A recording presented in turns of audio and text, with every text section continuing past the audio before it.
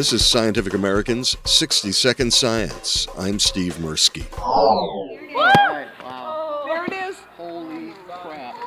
Whoa! Wow! You can take off your glasses!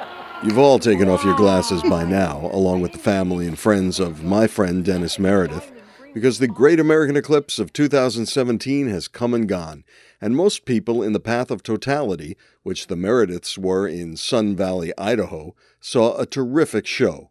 Now they have their memories, and batches of eclipse glasses cluttering up their homes.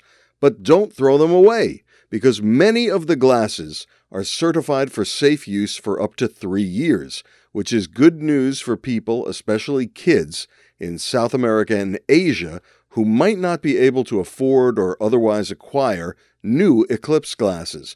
Those two regions will experience a total solar eclipse in 2019, and a California nonprofit called Astronomers Without Borders wants your old glasses to share with schools and those kids.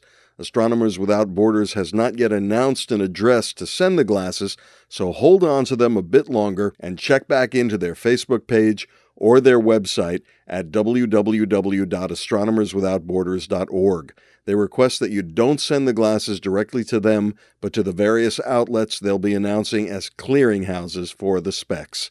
And while you're at their site, check out the other good things they do to bring astronomy to people all around the world. For Scientific American's 60-Second Science, I'm Steve Mirsky.